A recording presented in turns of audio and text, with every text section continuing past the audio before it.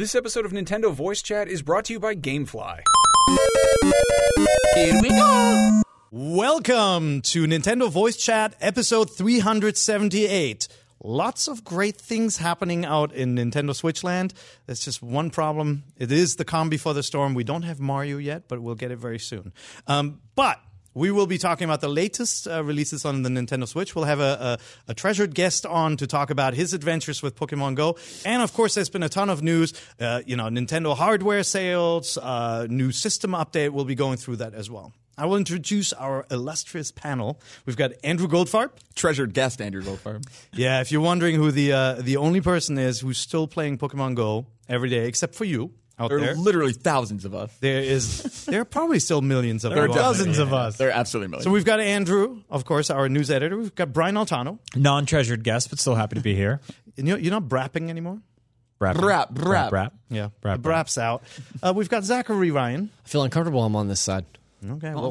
welcome. I'm on my beyond. I always felt the right side was your good side, though. You got just a little better, kind of little strip of gray there. Yeah, look at that. Oh, you got the salt and pepper thing, yeah. Yeah, and I'm your host, Per Schneider, and we'll kick it right off with the biggest news of the week, Switch sales. Yeah. Released. The Nintendo Switch passed 2 million units in the U.S., so pretty quick to 2 million units. It was the top-selling console, I think, 5 times out of 7 months. Out of 7, yep. Is that right? Mm-hmm. And then we haven't heard global sales yet. Nintendo's quarterly report is actually coming up next week after you've already watched or listened to this episode. But they're well north of 5 million units worldwide as well. Yeah.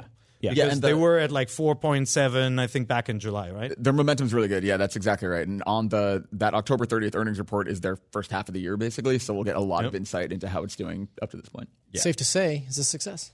So what do you think this means? I mean, do you think this means more third parties will take notice and maybe make more games? Or do you think this is what people expected and it's more of a story of watching how some of the games do now on the platform and then tossing support behind it? I think it's that incredible thing where even if it was doing okay, it would look really good compared to the Wii U. But the fact that it's actually doing very well makes it even more impressive. Yep. And I think like third parties have to be paying attention to the momentum.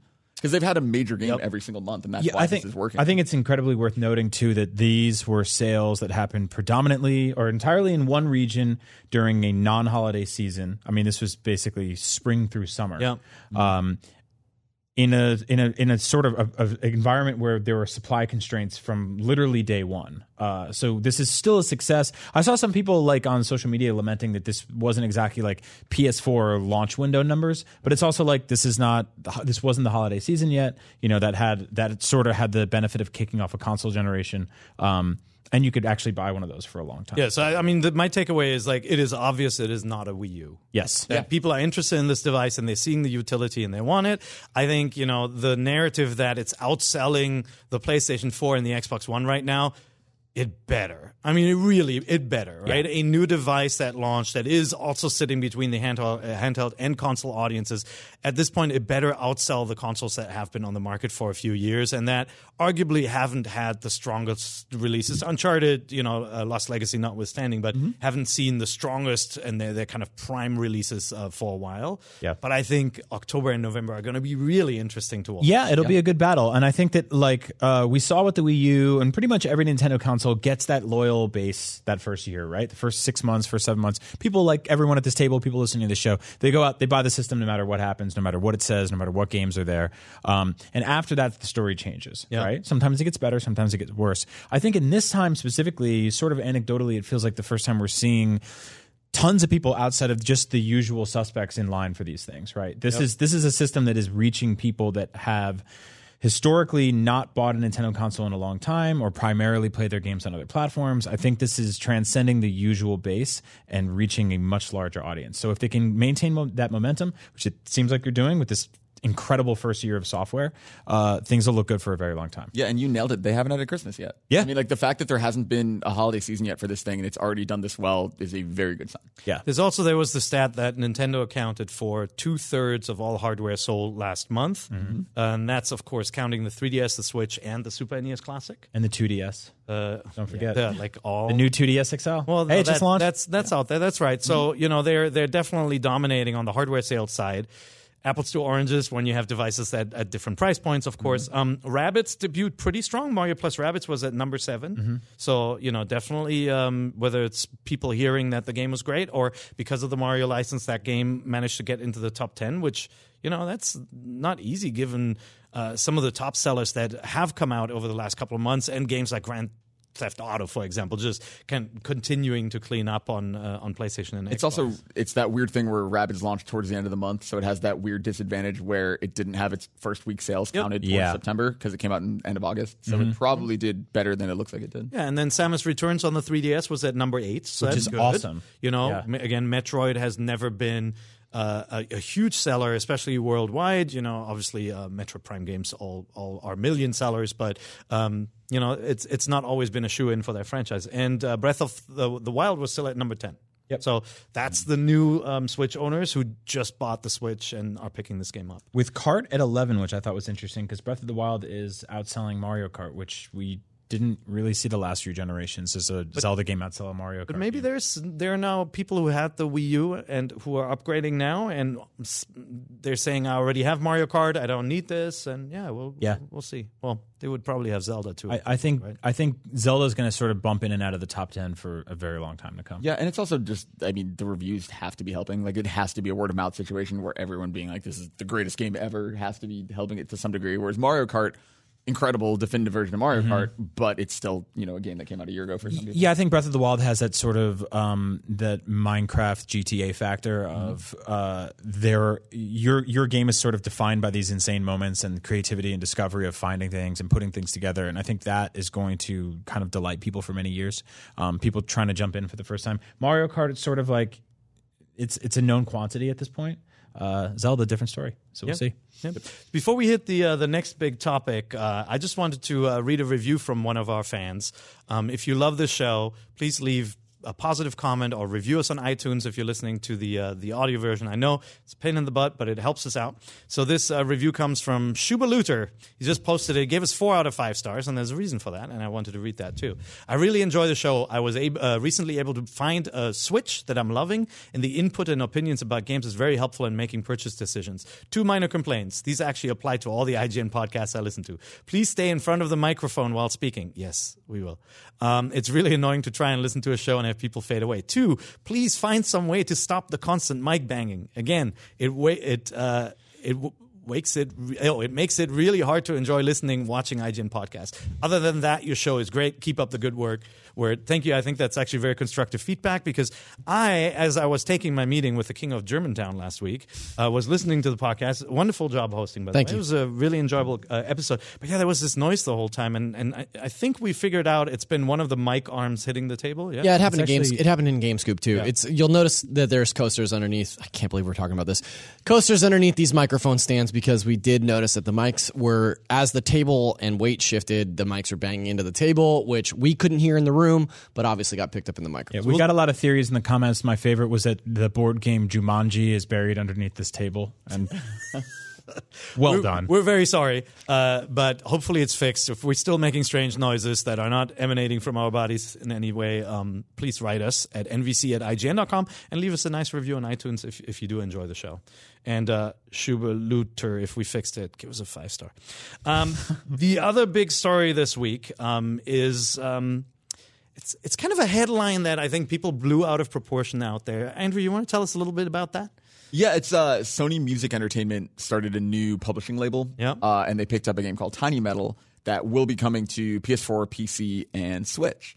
And so I think people took that info and jumped to this incredible leap about Sony publishing games on Switch and how it was part of this new strategy. PlayStation is going third party? Yeah, exactly. Yeah. I don't think it's quite that intense. I think sensationalist. They wanted sort of a quick. Are you all right? I just while you were talking, I just drank like this.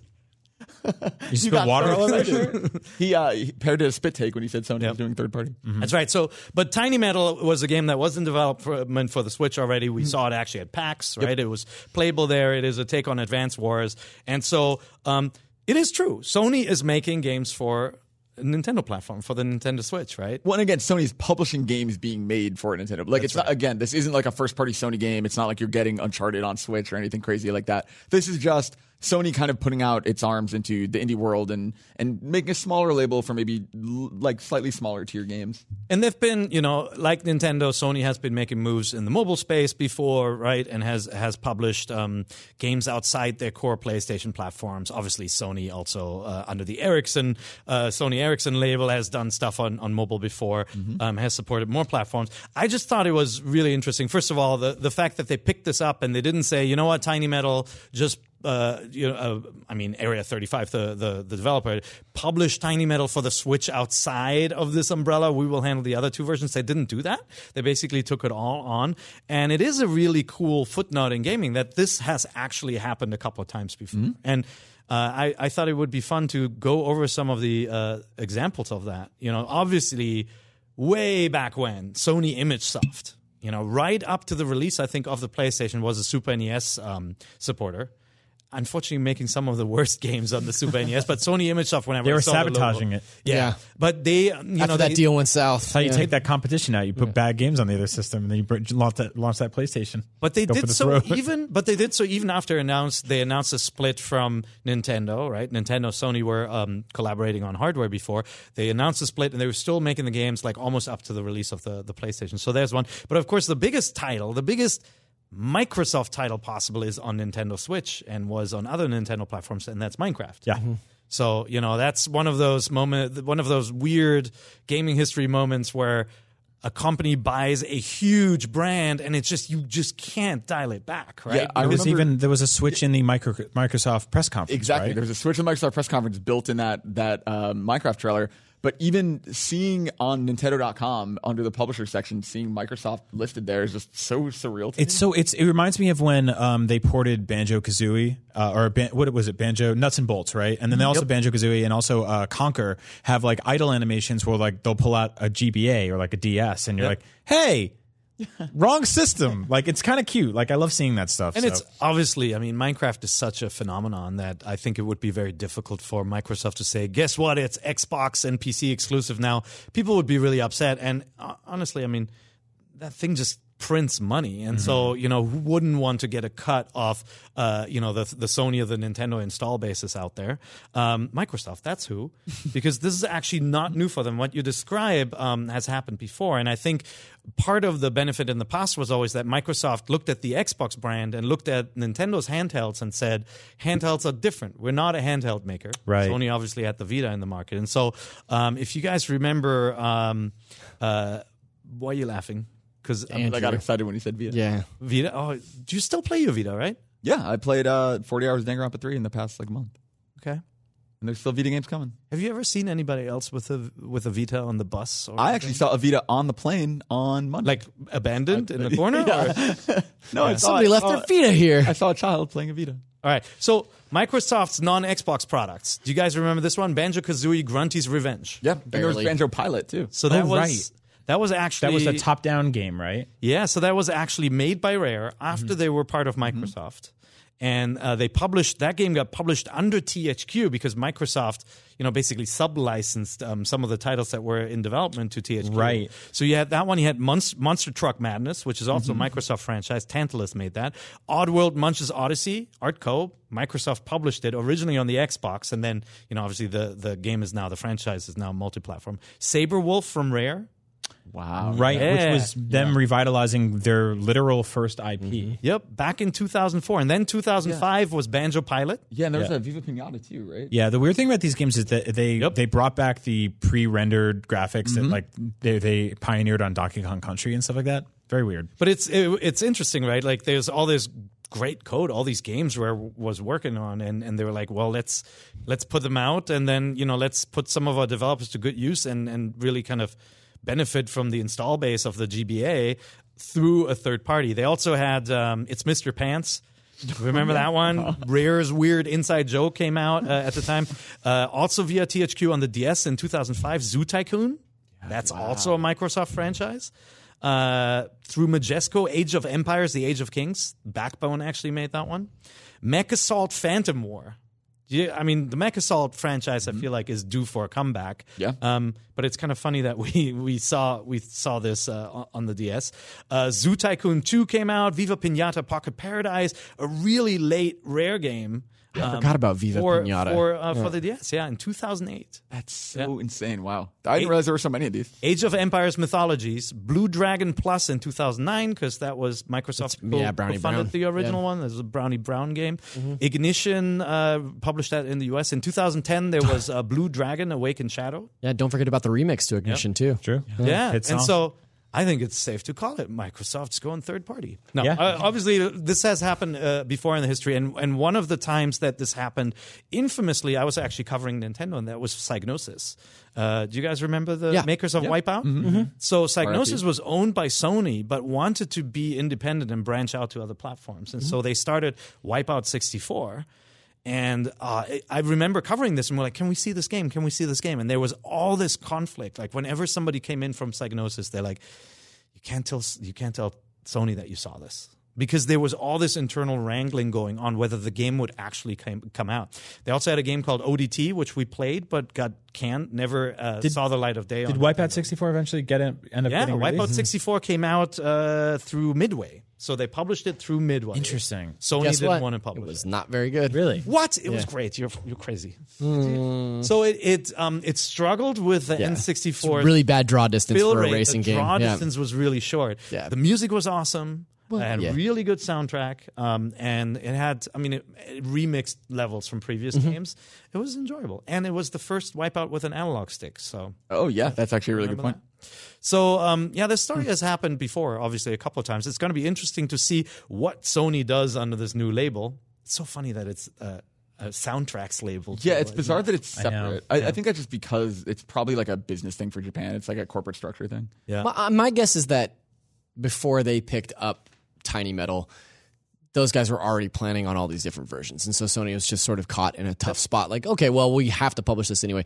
I can't really imagine that Sony would go out of their way to continue this sort of like third-party development or like unless that's publishing. why they made a separate label. Like maybe they don't want Sony Computer Entertainment appearing on Switch, so they have this label for that. Or maybe it's just that maybe this is literally just a publishing arm in terms of they're not really giving resources so much as like they're helping just distribute these games. Yeah, because it's weird to have that conversation happening at the same time as them being like, we're not allowing crossplay. Yeah, exactly. You know? That was Like, where I was going to go next. Yeah, I feel like there's weird. such an insular company when it comes to dealing with any sort of like other platform that it just doesn't make sense to me that they would go out of their way to figure out a loophole to get something like this on other platforms. To me, it looks like they want to get behind indies, helping indies with with development and publishing, especially in the Japanese market, because Tiny Metal is one of those rare, kind of talked about indies that is actually coming from Japan. A lot of indies are from Europe, from the US, So again, if you haven't paid attention to Tiny Metal, I think it will be the closest thing to an Advance Wars for quite a while. So it's quite fitting and kind of awesome that we see it on Switch. Thank you, Sony. Yeah, thanks, Sony. Listen! Hello there. Would you like to save money and play more video games? Well, let me introduce you to our sponsor, GameFly. GameFly is the best way to buy and rent all your favorite games. At GameFly.com, you pick your favorite games and have them mailed directly to your door or mailbox. GameFly is the leading video game rental service with over 9,000 titles to choose from. You can try your favorite games before you buy and keep the games as long as you want with no late fees. So if you're stuck on a boss fight or having a really good time, it's not a big deal. You can cancel at any time, and they also offer movie rentals too. Head to gamefly.com/voicechat and start your free premium 30-day trial today. The premium trial allows you to check out 2 games and or movies at a time. You can only get this offer, again, by visiting gamefly.com/voicechat. Now go sign up and start playing all your favorite games absolutely free for 30 days right now. Listen! There's more news on the Switch side, the Redbox rentals. You guys hear about this? Yep. So what's going on with that? So in select Redbox rental kiosks, which are those weird big red boxes you see like in the side of your grocery stores when you're there. So it's not just a clever name. No, it's a literal red box. Oh, Redbox, those big green circles that you see.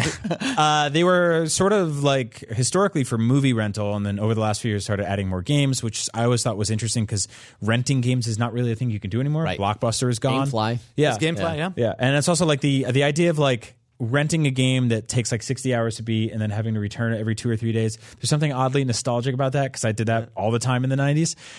So select cities are getting Switch games inside them, and some of those games include Mario and Rabbids, Pokemon, Lego Ninjago, and Pokemon more. Meaning Pokken? Yeah. Yeah, Gotcha. I don't think they're doing any 3DS games or anything like that. Yeah, I was like, but it's interesting to think that like they're loaning you something that's like the size of a nickel, and that you have to take very good care of and then return.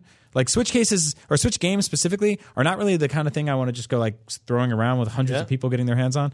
I've also seen a lot of theft with those machines. People sign up with bootleg credit cards and then sell the games on eBay. So look out for that. Yeah, they know. I mean, if you do rent games, obviously there are no cloud saves yet on your Switch. So right now those are in Seattle, San Antonio, and Portland, Oregon.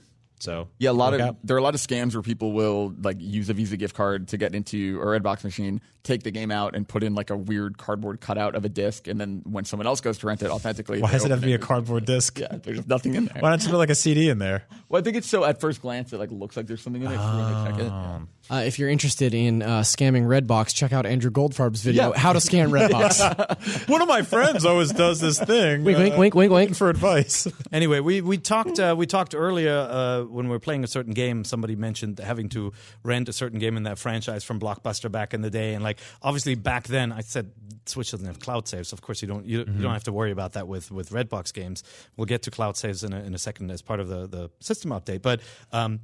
People had to like really try and beat a game in like 2 days, and then when they brought back the cartridge, hope that they would be able to rent that same one again and get it back. And like, Mom, make sure to get the one with the I licked it on the side. I mean, I got to know the guys at Blockbuster well enough that I'd be like, please save this for me for 2 more days. Like I'll be back on Thursday. And then some jackalope comes in and like deletes all the saves. Yeah. There was games that I rented that I rented so many times, and it didn't occur to me until I was probably like 12. It was like, I've rented these so many times that I could have just asked my parents for the money to buy it. Like, well, that's like the weird logic with all of those things where you're like, well, I could spend $2 every 3 days, or I could spend $60 once. But the idea of having $60 once when you're 12 is impossible. Yeah. But $2, that's in the couch. Mm-hmm. Craziness. So, as always, a huge amount of Switch games came out to the point where only Brian can play them all. Like it's just not even close, man. There's just too many. So we can't talk about all of them, and I think Brian, most we can't of you listening talk about all of them. or watching here would be really bored if we actually did talk to all of them, because there are a couple of titles coming through now that aren't, I'd say, cream of the crop too. And we'll as we play them, if we see any of them, we'll definitely give you a little warning as well. Yeah, but just super fast, just in the next couple of days. Putty Pals, Elliot Quest. You played this on Wii U? Yes. So this is a sort of, it's very Zelda 2, but cartoony graphics, except the story is like very dark. Mm-hmm. But it plays a lot like Zelda 2. It's really fun. So that's good. You like that one. It's $10. I totally recommend this game. It plays a lot like Zelda 2? Yeah. It's probably not that fun then. You don't like Zelda 2? It's fine. You got to get better at video games, Zach. I don't like Zelda 2 either. Wipeout hate, now this. Solidarity. There are only 2 people in the world: people that love Zelda 2 and people that hate Zelda 2. There's no one who's like, it's okay. I thought it was. But I love Elliot Quest. There's a game called Jidge. Yeah. Sorry, did you okay? What happened? Jidge. Jidge. Yeah. Guess what happens when you Google Jidge? Google goes, nothing good. Did you mean judge?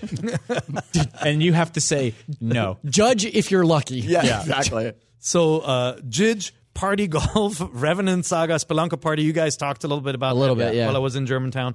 Super Ping Pong Trick Shot. Yeah, that's just a game about one move. Yep, it's crazy. It. Yeah. It's a trick shot.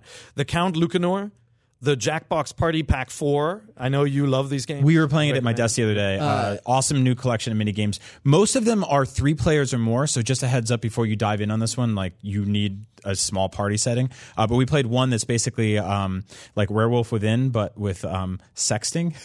So it's you and a bunch of friends trying to date other monsters. Oh yeah, and it just gets really great because you're using your phone as a controller, and that's the cool thing about these games. So that sounds cool because I've only dated monsters. So that's so this gets the Altano stamp of I really like the Jackbox games, but some of the new ones here are really a lot of people kind of roll their eyes at the idea of like a you don't know Jack game, but you guys talked a lot about this particular Jackbox game on Beyond this week. So if you guys want to tune into Beyond, they have this like you don't spend a ton of time on it, but like it's a really nice breakdown of what those games are and what makes them so fun. So just check that out. I think they work well on Switch too because it's like the kind of thing you can bring your system anywhere, and just carrying it on the roof. You know? Yeah. So the next game that's coming out is actually not so tiny, and that's Fire Emblem Warriors. And we would love to tell you more about it, but we didn't get it. Whatever happened, we don't know. I think publications and YouTubers in Europe got their hands on the game. It didn't come out. We didn't get heads up in the US, so we'll probably be able to give you impressions the week after next, because we might want to talk about Mario more next week. Yeah, I mean, I played an hour of Warriors at PAX. Yeah, I played it at events as well. It's good. I like the Dynasty Warriors games on portable. I think that's the one place where, like, if I'm going to play, I might want the time to play it. Yep. Yeah, I think I'm with you on that. This one is smart.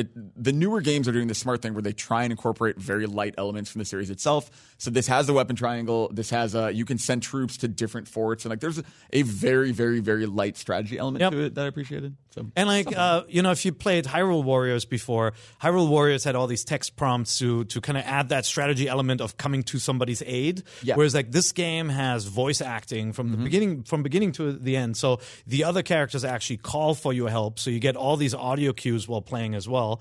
And then, I mean, for me, I'm going to play it because it's Fire Emblem. Yeah. I love that universe. I love the characters. I got my Tiki and Crom amiibo. I actually had them ordered from Japan. That's how I got them early, because I couldn't wait, because I had to play Wars. Well, they're just the little figurines. They're so smart with fan service, because we all have our favorite Fire Emblem characters in games like this and Heroes and even Tokyo Barrage Sessions. Like, you get to see your favorite characters in a different setting, and it's kind of fun and goofy. And then there's with the different character types, you get obviously different fighting styles, right? Like the horseback combat feels very different. Between, like, within the class, they all feel very much the same, but a sword fighter feels very, very different from an archer when you're playing. So you get a little bit of variety on that. And mobility. Like, there's verticality to it. Like, if you're on a Pegasus, you can go vertically up, like, above and crash down. Or, like, if you're on horseback, you can go very fast. There's, like, the archers have range. Like, they mixed it up enough that it's at least more than just mashing a button. Right. Basically. Yeah, I was kind of surprised. I sat in on the demo that you were at PAX, and I was kind of surprised at how deep. Because to me, and I'm uninitiated in Musou games, but to me, those games are just button mashing through crowds. And it looked to me like there was a lot of strategy going on, sort of how you were planning to, where you're coming from when you were attacking, where you were moving to next in terms of, like, the bigger battle. And then also I was surprised at how story driven it was. Like, I think you can't make a game with the words Fire Emblem on the front of it and not have, like, a at least halfway decent narrative. Yeah. So I thought that was kind of cool. So far the word is that the narrative is not quite halfway decent. Oh. Yeah, no, but we'll see. I mean, it looks like it's very simple. But I do think you'll be smiting a lot of. Do you think a lot of people will yell Crom? I feel like that's one of the tenets of that game. Just like a lot of people just yelling Crom. Yeah, I mean, I think Hyrule Warriors is the best Zelda game of all time. So hopefully this. Oh God! Same. Why for the record, invite same. Andrew back? That's just. Yeah, very kidding. So obviously that's a big one. Siberia is a really interesting release. It's a classic adventure game. Yeah. Coming to the Switch. How many years late? Very many. I mean, this is a game like early 2000s. If you guys remember Siberia back then, we're not. The PS4 was a twinkle in somebody's eye. This is generations ago. That's coming out on the 20th for $30, which I think is a lot of money, right? For an old game, even though it got a little bit of a kick on the visual front. Yep. Yeah, I mean, it doesn't look that old. Yeah. And there's 3 of these games, and they're launching one every couple of weeks on the Switch. So you'll have the trilogy eventually. So if that's what you're into. Yeah, if you like kind of like the slower paced, ponderous adventure games, this is one of them. Yeah, it looks really interesting. I'd say there, especially with the Telltale series coming. I think there's some other options here, but I'm looking forward to playing this. I'll give it a shot and see what it looks like. Just Dance 2018. I know you're dying to play this. Well, all my favorite songs. Wool. Well, the wool. It's made of wool, much like Yoshi himself. No, the interesting thing about Just Dance is that it's probably going to be the last ever physical Wii game. This is coming to Wii U, 360. Holy cow. PS3. This is coming to Wii? Yeah. Oh, man. So because that game is sold gangbusters on Wii, right? Exactly. So there's like a decent chance this will be the last physical Wii game. I mean, we'll probably get one more Wii U game. Galaxy Just Dance 2019. I mean, seriously. Yeah. But it's crazy seeing the Wii logo on something. Like, that means this is, 11 years after that system launched? Yeah. Crazy. Well, these games always do tremendously well, and they're not, they're not the most technical motion games, right? They take simple movement cues, but I'm sure Ubisoft let out a collective sigh of relief when they saw these little suckers. They're tiny. You can put them in your pocket. You can hold them in your hands, and so I'm curious to see how the motion tracking is on Just Dance, because it is definitely a step forward over the Wii U and a machine set exclusively used mobile phones as your motion detector. Now, this is the first Just Dance game on the Switch, right? Yeah. 2017. There was a launch one. There was a launch one. Yeah, and that was the first game that we knew was officially coming to Switch. That was the second after Sonic. Right. Okay. Yeah, that was when it was still NX, though. Yeah, that got announced at E3 2016 as a NX game. Yeah, that's right. Then there was Night Terrors, also out on the 24th with Just Dance. Wolverblade. You played a bunch of this? Yeah, so it's been out for a week. So this actually came out like a couple weeks ago, 2 weeks ago, and we just kind of missed it. Yeah. I think there was a just deluge of games last week. I think that's probably, like, speaking candidly, that'll probably happen. Yeah. I mean, there's just so many releases every week for the Switch that it's hard for us to keep up with everything. Yeah, but I think the interesting thing about this one is that it seems like a lot of people kind of miss it. And I'm here to say you should go back and play this game because it's really, really, really good. Yeah, it looks really cool. The art direction is awesome. So basically, this sounds funny, but it's a beat 'em up based on actual history, and that, I know that like evokes things like Genji 3, Massive Enemy Crab, that kind of era. But do you have like authentic blue picked face paint and stuff? Basically, like that, yeah. So you can play this game like Double Dragon with swords and run around and beat up bad guys and cut them in half and pick up their arms and heads and throw them at other enemies. It's incredibly violent. The battlefield gets covered in blood as you play. You can play 2 players at once, which is really cool. But the interesting thing is that after you beat a level, you can watch a video, like drone footage of the area in England where this battle actually took place historically, and then you get to see the cartoony version of it in the game. There's also like profiles on characters and on weapons that you find in the game. So all of that is optional. You can just dive in and be like, what is the history behind this sword? Yeah. Or you can just be like, cool, I get to cut the guy's head off and throw his arm. I mean, you can tell it's a passion project, right? Definitely. Where a developer really loves a certain aspect of history or loves a certain feature and then just goes nuts with a game. And I always love it when there's this extra information. Like I'm playing Gran Turismo and it has all this car porn. It's so right? It's like seriously. You can watch videos from like that Audi and Mercedes made about the history, and like I just love about that the history, extra, or even about like the type of leather they use. It's so I really like this because I feel like first of all, people are getting stupider. Second of all, supplemental content is usually something you have to dig up on your own, and people just don't do it. I'm guilty of it. I go home and I push a button on Netflix and it shows me a movie, and I'm like, oh, that's good. Here, dummy, watch this. Is that why companies like Google are failing? I think so. Okay. I mean, the idea of like giving you more information on something you know about is something you have to seek. And these guys have been working on this game for 5 years. It's called Wolverblade. It's really cool. I will say though, it's very difficult. It's one of the tougher Switch games. It pushes back a lot, and then the checkpoints are not as liberal as I'd hoped. I hope there's an update because I'm getting my ass kicked in this game. Like you'll die on a boss and it'll kick you back a little bit in the level. You have to play through a bunch, but get good, as they say. So it's Switch's Cuphead, basically, where you have a challenging game, obviously more fighting than shooting and jumping for 2 players. A lot more blood than Cuphead. Cuphead is actually very violent. Is it? I don't know. I haven't played it. No, it's not. Yeah. Great. My son and I are playing it, and it's... is it violent? Is it bloody? No, you just get very frustrated with each other. Yeah, because you're like 1 second away from the end, and you die, and then you start all over. And like one player can revive the other player. You got this last-ditch effort to get somebody back. So. Well, speaking of frustrating, I played a game this week that I sadly have to report to not buy. Mario Odyssey. Hey. They really dropped the ball this time around. I don't know what they're doing with that, man. No, it's called Don't Knock Twice. It's one of the first sort of first-person horror games on Switch. I know we've seen a bunch of those hit Steam over the last few years. I really had high hopes for this one, despite the fact that it's kind of loosely based on a horror movie that almost no one saw, that didn't get good reviews either. But this is a game where you sort of search a house for clues until you find out there was a murder and you have to resurrect a witch or something like that. It's confusing. But here's the problem with this game. The controls and the frame rate... Why is that so funny to you? The controls and the frame rate are very, very, very bad. primarily you walk around this house with a candle in one hand and an axe in the other, but every time you go to open the door, you'll accidentally drop the axe. Sometimes it'll fall through the floor. The frame rate chugs to like 5 frames, even docked. It's very dark, even when you kick the brightness up. It's just not very fun. It's sort of just a trudge to get through this thing. And it's also a very short game, so... avoid this game. Hold out for better horror games. They're coming. We're getting Resident Evil in a little while. So sounds terrifying to me. You're telling me that if you dropped an axe and it just phased through the floor, that you wouldn't be scared? that is, that would be a very scary thing to happen. Insanity effects. Mm-hmm. Yeah. How you really liked Rogue Trooper Redux? No. Pass.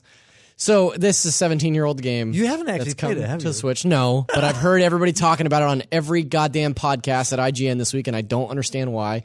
And the game looks but apparently here it is for you to play. So go ahead, Pear. Tell us all about it. Wow, so positive. Well, I think it's interesting. Okay. I think it's interesting that this type of game, we don't have a ton of like over-the-shoulder third-person shooters. Yeah, with like cover shooting right. So mechanics I think and all that. that is interesting. Yep. I don't really understand why it's this game though. First of all, the character's name is Rogue, and then like when you heal, a little robot comes out of the man's helmet and like gives him a shock to heal him. Well, this is historically It's a accurate, like it's a Wolfenstein. very early 2000s game. I mean, it came out in 2000, and it's just there are games that are ported to Switch that I'm like, great, that makes sense. Let's play that. And then there are games like this that come to Switch that I'm like, why? Who cares about this game? Do you remember like a couple months ago on NBC, all we kept doing was looking right in the camera and being like, put everything on Switch. Yes. Well, Yeah. Careful what you wish for. there it is. I think you actually asked for Yeah, that. that's fine. I think this game is fine. It's a classic third person shooter. I won't finish it. I won't play more than just the first few levels, which I played already.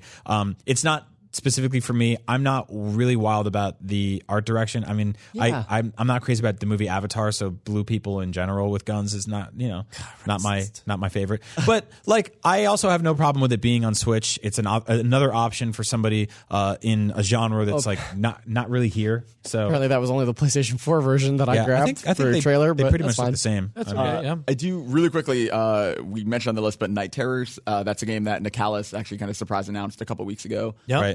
Which just looks charming. Like I really like them. They're the devs behind by Binding of Isaac Rebirth. And I don't know. Like this is something I think it's really cool seeing devs like that giving so much support to this system. Yeah. Like I'm excited to see more and more and more stuff from like known names. Actually, I mean the Nicholas stuff is pretty good. You guys talked about Tiny Barbarian. We last did, week yeah. as well. Tiny Yeah, Barbarian's I mean, great. I think like we've been saying, they're not only doing a great job bringing games to Switch, but also what they're doing on the sort of physical packaging Package side. stuff, yeah. It's really really cool. Yeah. Lots of cool like keychains and stickers and Cave manuals. Story had a bunch of stuff in it. I know. There was one they're doing that has like a squishy slime with it. Yeah. Yeah, I think that's it's awesome that somebody still takes that seriously. I grew up during the age when EOA Electronic Arts, remember that company? They used to make these giant PC game boxes with the developer's name on the front and all this extra stuff in it. And like I yearn for those days. Yeah. Where boxes were so giant you needed to buy another house. It's like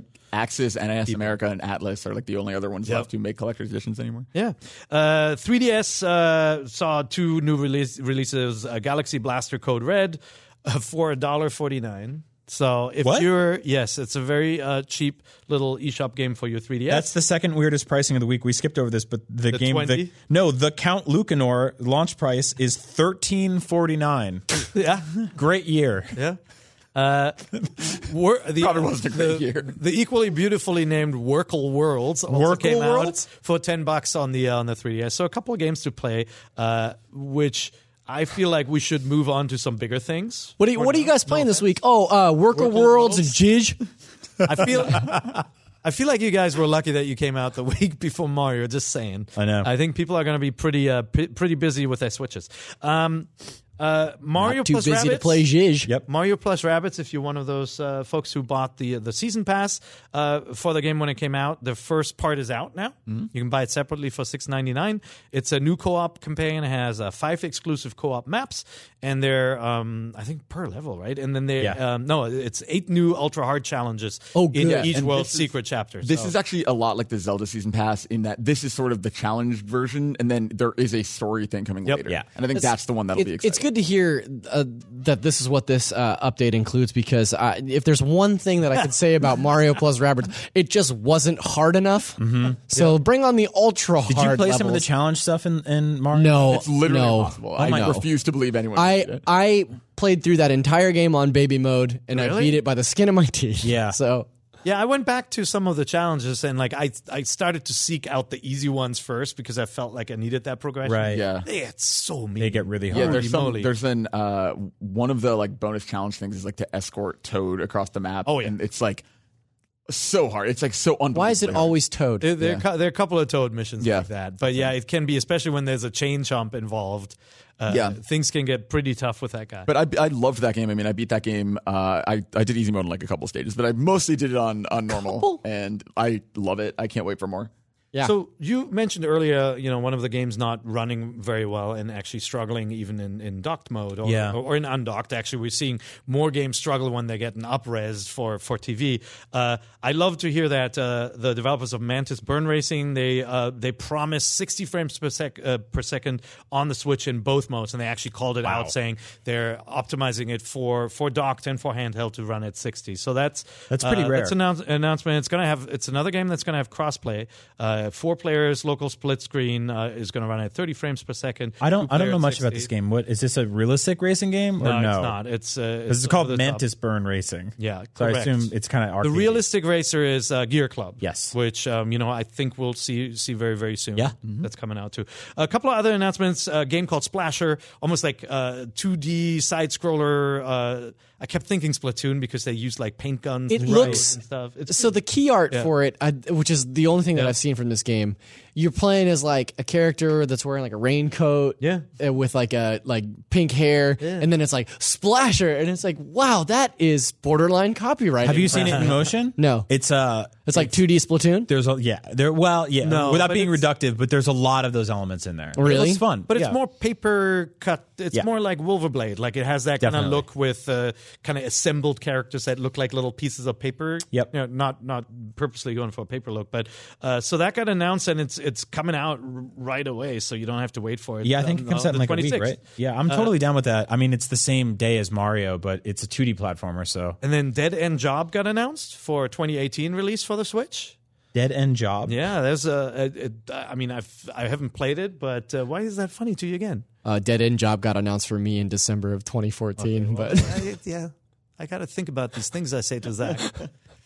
Last time he laughed, it was because you mentioned the witch.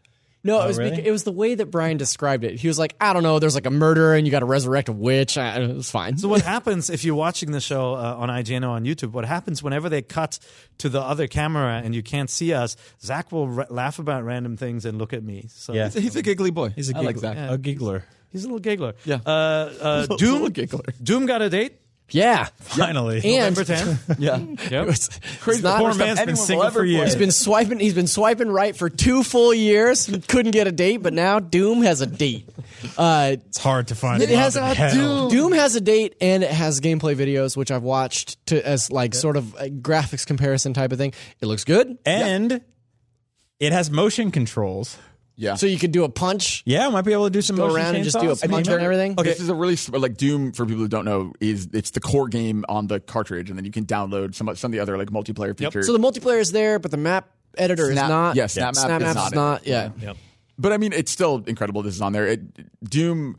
It's one of those things that was in development for so long, everyone assumed it would come out and be bad, and then it was one of the most fun games of last year. Yeah, so having it on the go, like, I'm super excited to replay it. I think this is a perfect date for it too, because it's right in a window where, like, well, I probably won't be finished with Mario, but I will have had a lot of Mario, and Doom is a short enough game that it'd be like a perfect palate cleanser. Yeah, I'm very surprised Bethesda wants it exactly a week before Skyrim, though. Like that seems. I'm surprised they would put both of those so close. Yeah, I was saying the same thing to Pear the other day.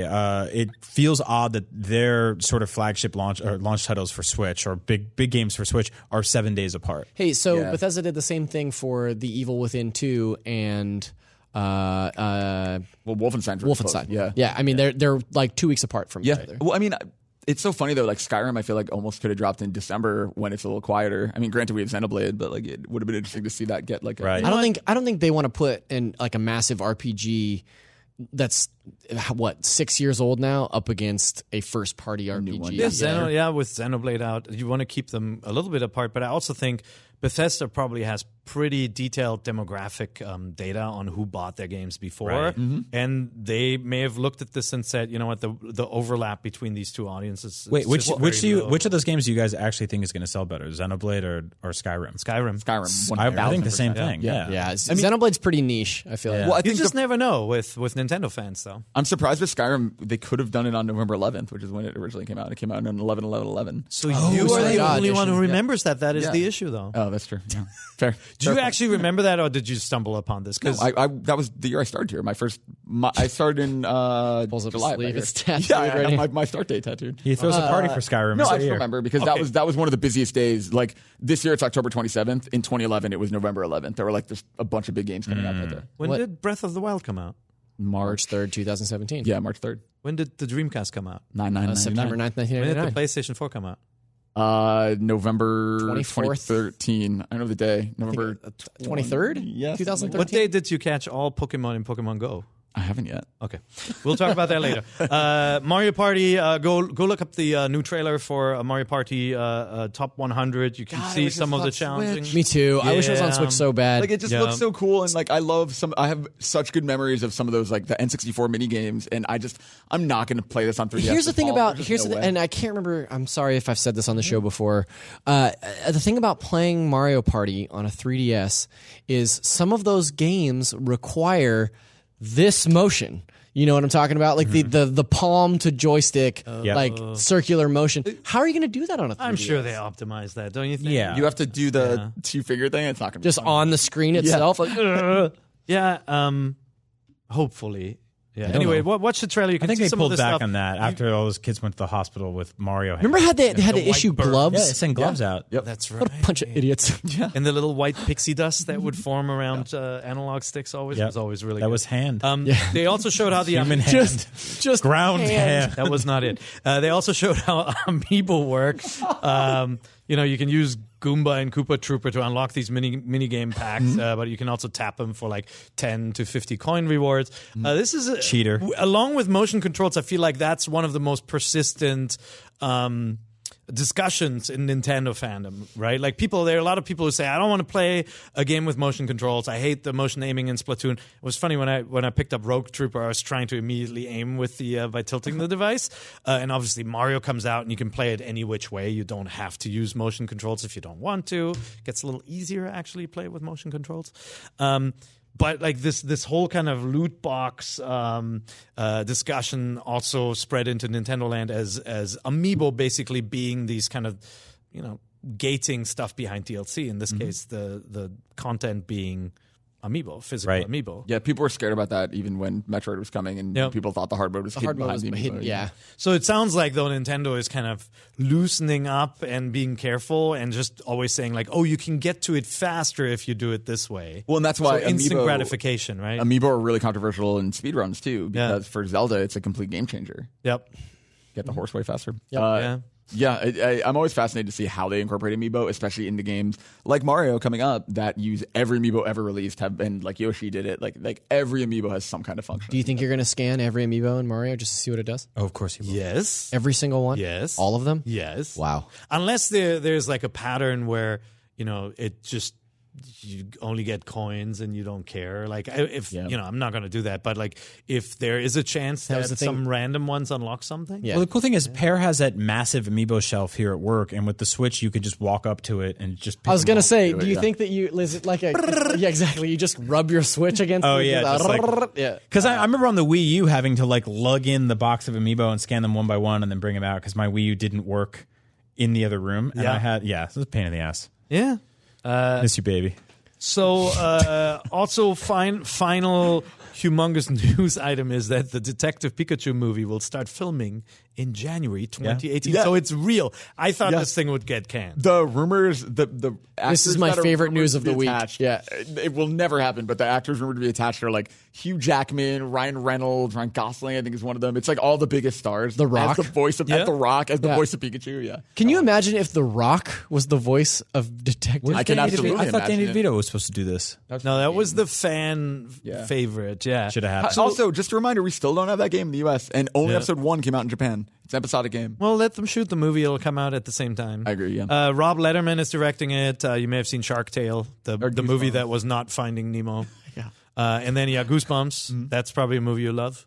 Oh, love it. No, I don't like it. I've never seen it. It's supposed to be cute. Jack Black is in it. Like Popular with the kids, Never right? saw it. Yeah. I think they aren't You were they a kid once? Never was. Yeah, long time ago. Yeah, it's crazy. Zach came out exactly like this. Came out the womb looking just like this. Yeah. Man. Oh, man. Yep. A handsome Young man. George Lucas. A handsome man. Nintendo Switch. I hope you guys are all rocking it. Got its first system update. So, we are at... It's the fourth system update. Maybe I shouldn't show the screen. But we're at 4.0.0.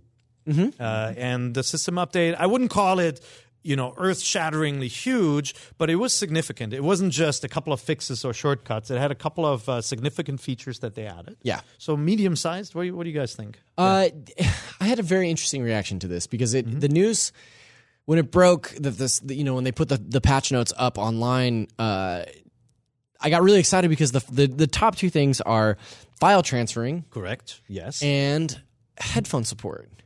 And we were just talking about the headphone support was buried. They didn't actually announce right. Yeah. But that was one of the things that started trickling out like later in the day. It was like, oh, you can finally use headphones, but because it's Nintendo, there was a caveat to both of those things. Like, yeah, you can transfer your save, but can you transfer it back? It also takes the save out of your Switch and puts it on another Switch. Oh, right. It doesn't duplicate it. It's not copying. And then also the headphones, it's not.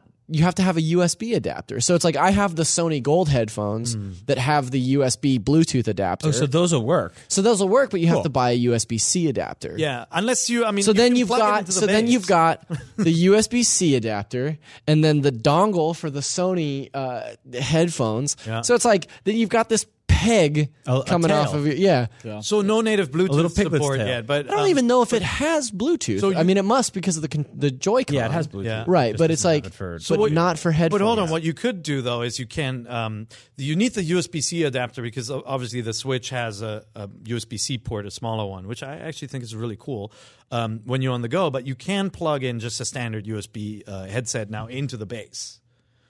So if you plug it into the base, you could use your. Okay. If you put your dongle in there, does it fit? I hope it fits. When you put it in there, you could be using your wireless headsets in the room. This is an ignorant question, but do they sell hardwired USB-C? Oh yeah, because all the new MacBooks take those. Yeah. So all the new MacBooks, the only port on them is USB-C. Yep. It's not Thunderbolt. It's It's USB-C. literally It's all so they C. make USB-C to USB, USB-C to Thunderbolt, USB-C to Lightning. Like they all exist. So I could just buy I could just buy a pair of USB-C headphones and use them exclusively for my Switch. You could, Yes. or Question you mark. could just use the very standard Yeah, but here's the rub. headphone port. I have an iPhone 7, so I have a Thunderbolt headset. Oh, yeah. So, yeah. Lightning. Yeah. Yeah. Here's the thing: when you travel now, you just have 90 tails and ropes and yarns and cords and. There has to be Waggle. a better way. Yeah, well, they can't agree. All those people need to go on like a fishing trip together and just nail down the format. I'm hoping Sorry for that'll banging be the table. I think that'll be Only one. USB-C. Here comes all the YouTube comments. Watch out. 5 years, that'll be USB-C. Yeah. Don't, by the way, if you're listening to this and you think headphone means headset, don't get confused. You still can't use that connection to chat with people. True. You still have to use the app, of course, for your games. But That's right. the This big- show is still named, ironically, Nintendo Voice Chat. So USB headphone support was part of it, but they snuck that one in, and so I think they explicitly didn't break it out because they didn't want you complaining about it. It's a dang. small update. They did also an undocumented change was that they added more granularity to the playtime display. Remember, it used to say played for a little while, up to like 5 hours or Yeah, something. it said up so to, now yeah. it'll say played for an hour, played for 2 hours. So they added the lower playtime displays onto it. Honestly, it's such a nerdy thing to say. This is the feature that I'm most excited about. Yeah. Because I remember in the first days of Zelda, way back in March, texting people like, oh, I think I'm this many hours in. I feel like I'm this many hours Right. in. And because it didn't, I think it was up to 10 hours before it started registering how many hours you'd actually played. And even then it was only in 5-hour increments. It was about 10 hours, about 15 hours. So yeah, I like to know, I think, sort of as a merit badge, but also sort of to be like, ooh, I played 25 hours of this already. I better slow down. People were getting that specific number by going through the parental controls app, which for a while was really the only way to get that, that level of actual Granularity, granularity to be like, this is the number. Like you had to have a parental controls app, and I was always afraid I'd be like, did I just block myself out of playing my own game? Like, did I just dad myself? What's your code? 1, 2, 3, 4 kids. All parents use that code. Yeah, so that's cool. Yeah. So, but the big the big update was system transfer. So it's not a log in log out system. Right. You can't save your files in the cloud or anything. Your purchases are tied to a system, but you can now transfer an account. I mean, anyone who owned a 3DS understands this concept, or who transferred a Wii U to a Switch even, a Wii to a Wii U. But in this case, what happened with me, so I had a Switch, and all my kids had accounts on my Switch, and they played games on it, and my daughter racked up like 100 hours in Splatoon 2, and then she got her own Switch for her birthday, and she had to start all over. So what you can now do is you take the sub account, you can transfer it with the saves. So for parents who are looking to buy another Switch, this is perfect. Yeah, for sure. I think it's just fascinating because people who have been part of the Nintendo ecosystem, I think, kind of understood this. Yeah. People who came not having had a Nintendo console, like Dan Stapleton, or someone who really suddenly came back into this world, totally are shocked this isn't like a cloud save system, and I think it's kind of hard to explain. Well, you're still at the point where, like, if someone takes your Switch and walks away, your stuff's gone. Yeah. That's frustrating. That's the number one thing I want fixed above all else is that I don't want to have to get on customer service and be like, it's me, I swear. you know, like, that's stupid. Yeah, one of our listeners actually wrote the NVC at IGN.com mailbox and said, his Switch is broken, he had to send it in, and he's really annoyed to get that letter back from Nintendo that basically says you're screwed with your saves and all that, right? The letter from Nintendo is just insult to injury at that point. His story was like incredibly disheartening, by the way. Just to see, it's like, okay, well, my thing is gone now. It's been stolen or whatever. Or I got lost in a flood or a fire. Now what? And they're like, sorry. Like, you don't exist. Your save files are gone. They said we can recover. This wasn't even a repair. This was a loss. And it's such a bummer. Really sad. I hope they get around to fixing that. I feel like it is coming. It's just like one by one. And speaking of one by one, they shipped this device with a capture button, and they said in the future you'd be able to capture video clips, but at launch you'd be able to snapshot pictures, which I did a lot of. Yeah. Here's the update in 4.0. The update is you now have a limited DVR function. So right now you have 30 seconds. Kotaku UK published a report, Laura Kate Dale, this morning, that supposedly the plan is to expand that they're trying to get all first-party games right now, then third-party games they want to bring in, like, Rabbids, stuff like that. Once all devs are supporting 30 seconds, then they're going to roll out an hour, 2 hours, whatever. Or, a minute, 2 minutes, 3 minutes. Yeah. Right. That's going to be interesting whether Nintendo is going to create a system where they claim those clips too, like they do on YouTube. Yeah, seriously, yeah. But if you haven't tried it yet, update your system, go into system settings, update. You also have to update the games, though. If they don't update by themselves, just, hit the plus button on the menu while you're on them and force a software update, because Zelda, Mario Kart, Splatoon, ARMS, they already support this. Basically, when you're playing and you did something awesome, press and hold the button. If you just tap it, you'll take a screenshot. If you press and hold it, you'll get the last 30 seconds will be saved. It has a little icon in the top corner that says it's recording. So you don't have to hold it and do something. You hold it to activate the saving of the last 30 seconds. Not awesome for multiplayer. Yeah. Because, like, in Mario Kart, you might crash into a wall if you for a second you take your finger off to activate that. Maybe you can do like the reach thing. Oh no, then you're gonna. I think that's over and hit the button for you. I think there's a name for that. Yeah. I think there's if you go through the replays, that's your best bet with something like that, right? When Mario Kart is replaying your best moments, that's when you start capturing. Or I feel like in Zelda, if you do something cool, you can for a second say, you know what, I'm going to lose some energy. I'm going to do this. Yep. And then before you share, you go into in your share section, you can actually reduce. You can trim the clip. Yeah, you can edit it a little bit. I wish / am sort of glad that this wasn't available when we were all playing through Breath of the Wild, because I feel like I would have posted a bunch of photos on my Twitter account, and I feel like I would have posted a bunch of videos as well. Yeah. Because there's so many things. Like I'm excited that this is coming out just in time for Mario. And I worry about spoilers, but I know that there's going to be things in that game that I'm going to want to show people, like, look at how crazy this is. Yeah. Well, I can't wait to see, like, the speedrunning community jump on this. Speedrun, I wish this had been out for the Zelda Master Trials, because I do think there are so many incredible moments where I, like, just barely beat an area that I would love to like, the idea of getting a moon that usually takes us 3 or 4 minutes and somebody jumps in and gets it in 30 seconds, this is what they're limited to. Yep. I mean, this is really cool. Like, as new people get Zelda this fall, people do shrine skips. People are going to start to record really cool stuff stuff with them. So I'm really excited. So, I mean, obviously Mario also has the screen cap and the photo mode feature. I mean, this is kind of adding on top of that. I was happy with what they had, just the posing and the screenshot feature. And now you get something cool on top. For as much grief as people give Nintendo, this is a perfect example of when they get it right. This totally understands how people use Twitter right now for games, and how the reason the PS4 share button has been so successful is because people want this. People want to go, holy crap, look at this kill I got. And I think it's really cool they're embracing Or sometimes you just want to show off the graphics in a game. Like a game like Horizon or Uncharted, you want to just say, holy crap, look at the Vista in this, and just to be able to share that in motion is I noticed cool. the quality varies depending on the games you're playing. Yeah. Mario Kart doesn't seem to do as well since it's such a quick moving game, but Zelda looks really gorgeous. So to be improved, I think. There were also 12 new user icons, so you can pick like Mario and Zelda. I immediately updated mine to the Goomba with the mustache. Yeah, there's a He T-Rex looks with a the most mustache like and a it. hat, which is awesome. There's that weird Moai statue that looks like Guy Fieri. I There's wanted a lot the going Easter on. Island guy, but I think mine is just my me right now. Mine has been my me. I have a dorky plan. I'm going to keep my mushroom icon until I'm done with one last Mario. big thing. One last big thing is My Goomba. Pre-purchase and preload. Oh, yeah. Yeah. So, if you're worried about servers getting hammered for a big launch like Mario, you can actually preload and you'll be able to download the game before it's out.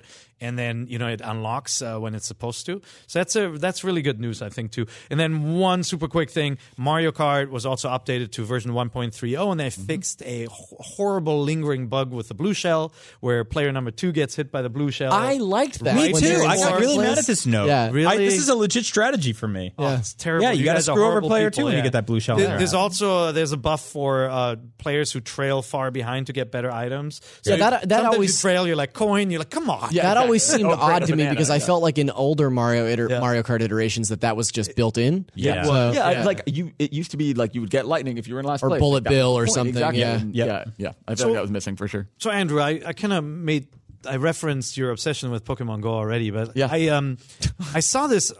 I mean, first of all, I asked Steve, "Where's Andrew?" And Steve said, "Andrew is in Austin." You don't want to know because he wants to catch a Pokemon. It's called the Vision Quest. And I said, Steve, I hope we didn't pay for this.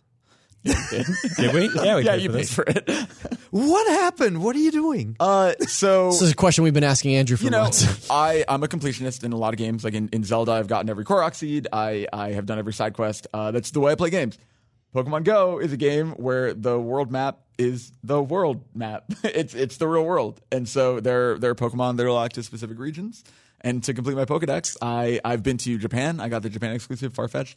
I've been to Europe. I got coincidentally. Let's you were there for work and coincidentally caught these Pokemon. And so he did not pitch us really hard to go for no reason. And so the very last one I needed is it spawns in the tropics, and that includes the southernmost portion of the United States. So The tropics? So we are enabling your addiction in a way. Yeah.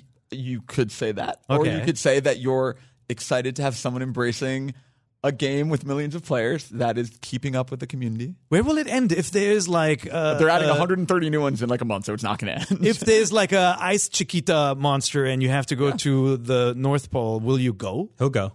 Absolutely. I want to go to the North Pole anyway, but yeah, I would do that. He won't just go though. He'll like hoodwink you guys into sending him using some like backdoor. He'll be like, "Oh well, we're doing a visual gallery of ice levels in games," and then obviously he's in Greenland. There's an independent games developers conference in Reykjavik that I need to attend. It'll be like that movie Camp Nowhere where they fake summer camp for the whole summer. Yeah. He'll come back and be like, "Wow, what a trip that was! I did all these interviews," and it's like, "Oh, yeah, it's me, a developer." Hey, Steve, if you're listening to this, it's all authentic. No, I mean, so here's the thing, right? The real nuts and bolts of this is Pokemon Go is a game that was gigantic.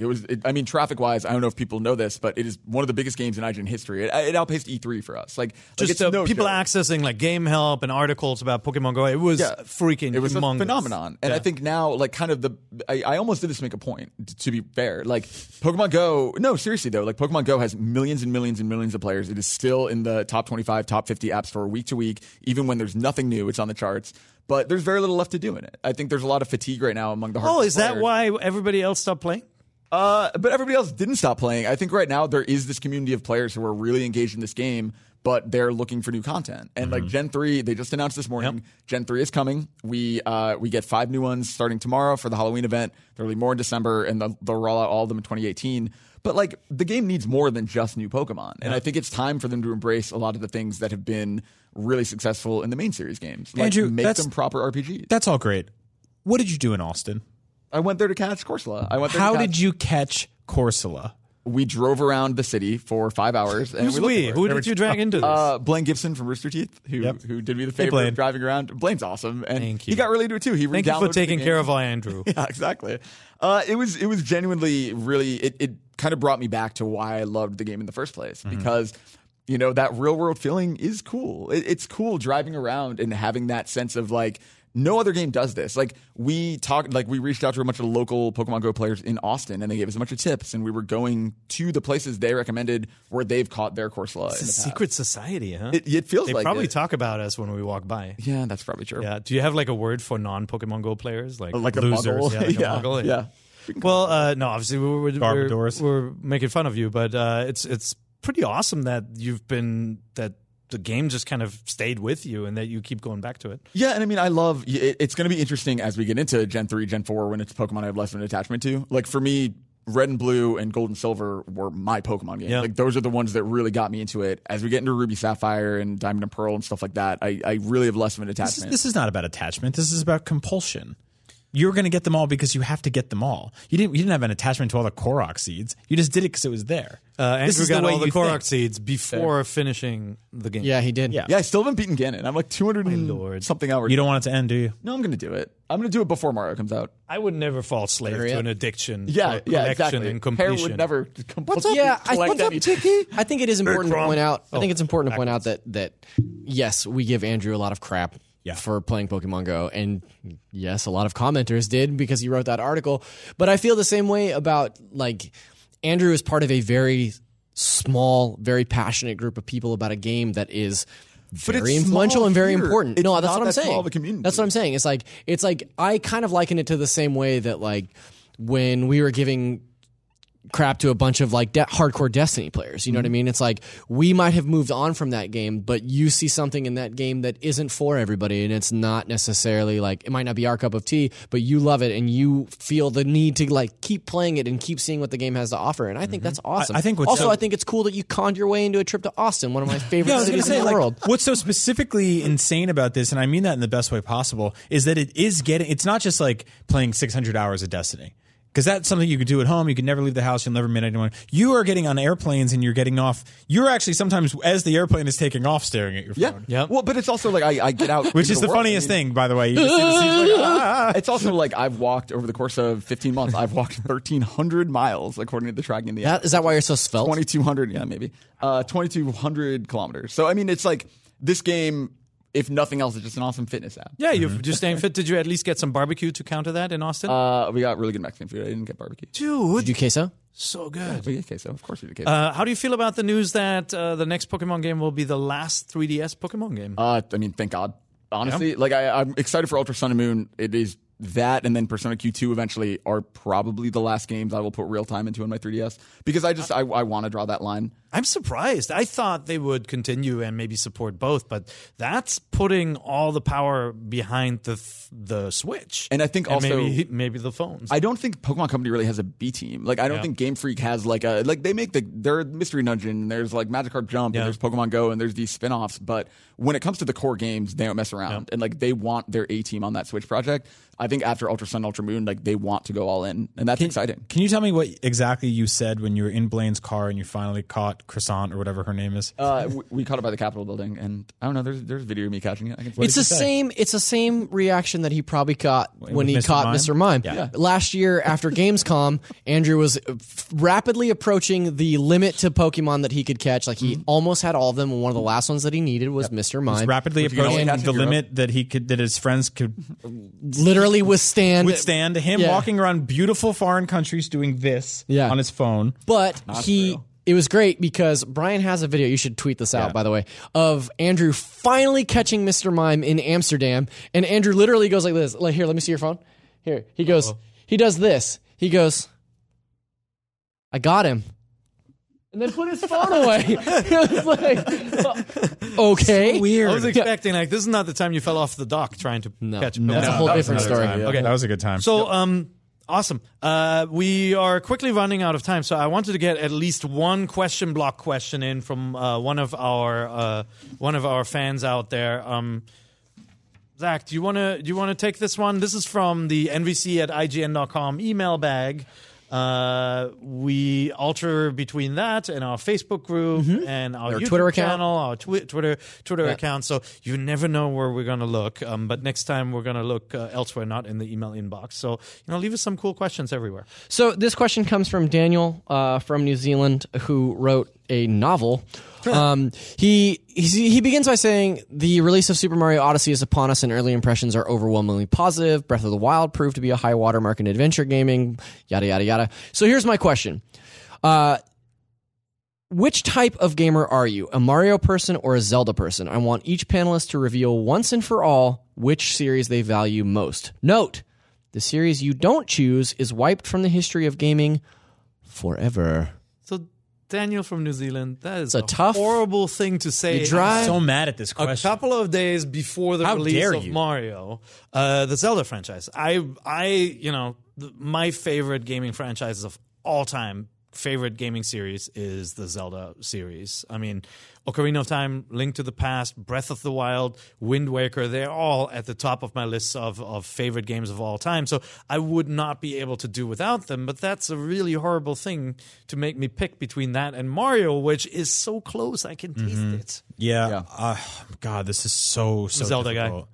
Yeah. For me, I don't think it is that hard of a question. Like, I'm a Zelda guy through and Really? through. And I've 100%ed every 3D Mario. Like, I love Mario games. I'm going to play Odyssey and love it. But, like, I'm Zelda. I mean, I won't get into the time paradox stuff of if you remove Mario from history, there's probably no Zelda and there's probably no NES. But point being, Zelda is totally up my alley. Like, I love that feeling of exploration. I like playing Link to the Past as a kid that felt so huge. Or like the first time you see Hyrule Field in Ocarina of Time, which now feels tiny, but at the time it was the most expansive, incredible feeling I'd ever gotten from a game. I played Mario games for years before I played Ocarina of Time. Ocarina of Time was the first Zelda game that I played. Right. And I loved Mario games, and like obviously anyone does, but playing Ocarina of Time for the first time was pivotal for me because that was when I finishing that game, I was like, I want to do this forever. Yeah. Like, that's when I knew, like, I want to work in gaming. I want to talk about games for the rest of my life. Like, this is something that I'm really, really passionate about. So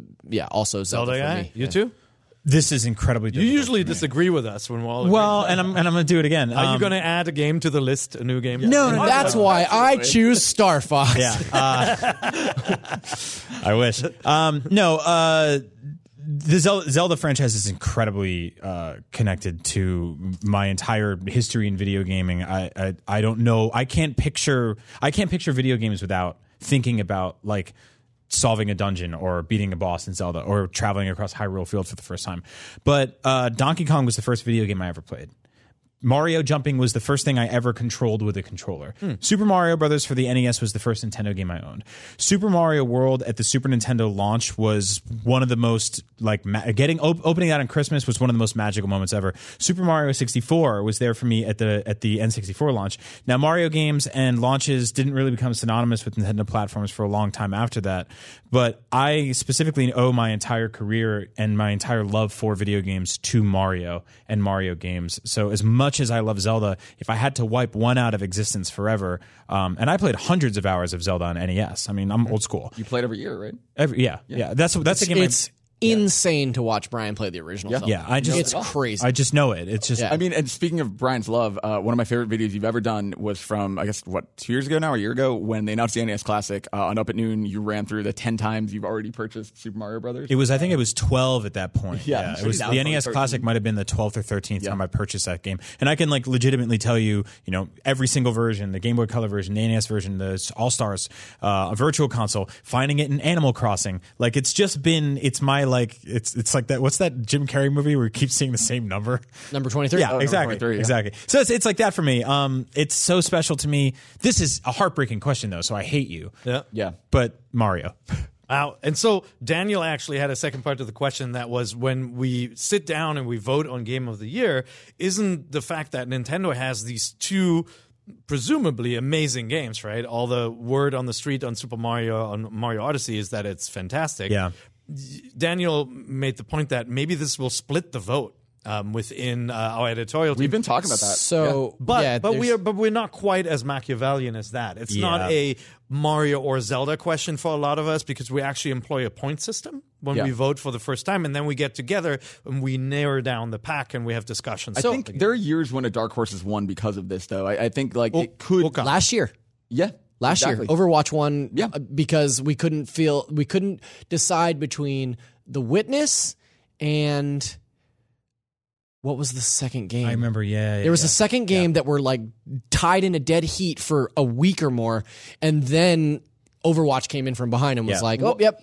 And I think that's inside. Yeah. Right. I mean, I think that this year.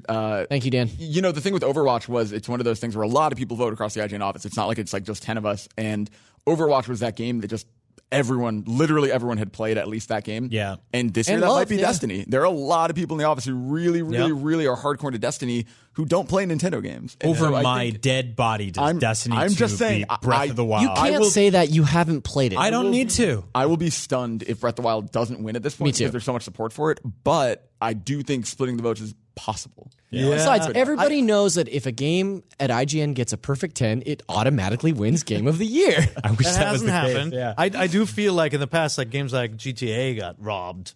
Like some games that I Well, you love, were really but upset last year about Uncharted. There were some really strong releases. No, I mean I think Overwatch was a really worthy game, and I don't think it's as simple as what you're saying that people were fighting over those two bones, and that's why the third one won. Like Overwatch had a crap ton of votes. Sure. Like Overwatch was a lot of people's second place. So it and then was- when the other two first place. So if you're split, talking about weighting those numbers, then It gets tricky. Yeah. And but that's the system we employ. We do use a weighted system where we give points to games based on first, second, and third choice, and then we come together and we have a heated discussion. And, and we also try to avoid issues where, like what you said, like, oh well, I didn't play Mario yet. It's like, well, sorry, you're not going to vote on this. Yeah. Right. Like I specifically exempt myself from like a lot of the sort of like PC strategy or like rhythm or sports games categories because they're not my forte. But like as a podcast host, you hear me on the show, I play hundreds of games a year. I try to stay well versed, but I'm voting also with people like to, overemphasize what Andrew was saying. There are like video producers here and other people that work here that only play a handful of games a year, but they still deserve to have a voice. And so it's weird, like it's games like Overwatch, it's games like Zelda that sort of like transcend that core loud-spoken group of like podcast hosts and personalities and those people and writers. And it's the kind of stuff that reaches the whole staff. And the zeitgeist stuff that was happening around Zelda, like those conversations. Well, we're going to see the same thing. But I don't think we will see the same thing with Mario. Like, not to take anything away from Zelda. Zelda is incredible, and I love that game. But I do think there was a little bit of novelty to the fact that you were playing it portable for the first time. Yes. And that novelty isn't there anymore for Mario. And so I do, like, it'll still be incredible, but I think that Zelda kind of had that edge in terms of the way you think of it as that first console experience on the go ever. It also, there was conversations. What's your character wearing? You're going to see that in Mario too. But also, like, it's an open world game where we all went and walked in different directions, and we were having water cooler conversations where I was just like, I'm over in this zone, you're over here. I fought this like a ice Hinox. Like I was like, what the hell is that? We're having weird ass talks. I think sounded there will be crazy talk people for like a that while with there. Mario, but like Mario has to be damn good Yeah. to unseat Zelda. I do think that a lot of outlets will come down on the side of Zelda unless Mario Odyssey just is so surprisingly awesome. And hopefully you'll hear a little bit more about that good next problem week to have. when we actually get to play this game and get to discuss it at length. And by that time, I think our review should also be up, right? The review goes up the 26th at 6 a.m. Pacific Standard Time. Well, there you go. So, ladies and gentlemen, thank you so much for joining us for another episode of NVC. We hope you enjoyed the calm before the storm discussion as one of the biggest games in Nintendo's entire catalog is about to hit the Nintendo Switch, one of their fastest selling consoles ever. So maybe good things will happen right there. Good recap. So buy one now if you need one. Yeah, This is the week. If you're still on the fence and you're like, I'm going to buy one for Mario eventually, it's like, November might be rough. Just like What percentage of our audience do you think stuff- is listening that doesn't own a Switch? You would be surprised. We get You would be emails surprised. to NVC. Sound off in the saying- comments below. We get emails to NVC all the time from people saying, "Can't wait to play this on the Switch." Yeah, I've gotten we on got the Switch, emails one on of my- Beyond from people being like, I don't even own a PlayStation console. It's just these guys are goofy. Yeah. No, that's You know. true. Where can people find you when you're not on this wonderful show? They can find me on Twitter at ZachariasD. I also run the Nintendo Voice Chat Twitter account, which is at NVC Podcast. And also coming on Thursday, the 26th at 6 a.m., it's the triumphant return of Linked Together. And we'll be playing Super Mario Odyssey. Nice. So tune in to Super Mario Super Weekend, Thursday, Friday, Saturday, Sunday, Monday, 5 episodes in a row, Yep. kicking it off with a real banger. For clarity, that's Zach and I playing that game with one Joy-Con in each hand, really just trying to make it work. I think I'm going to be controlling the jump legs this time. yeah, we're gonna do a switch. Jump. And yeah, so I'll be jumping camera. Is that? This is going to get. Yeah, it's gonna get This is going to be bad. Yeah. So make sure to watch it. Where can people find you, Andrew? I'm Garfep on Twitter, which we're now joking stands for going all around finding every Pokemon.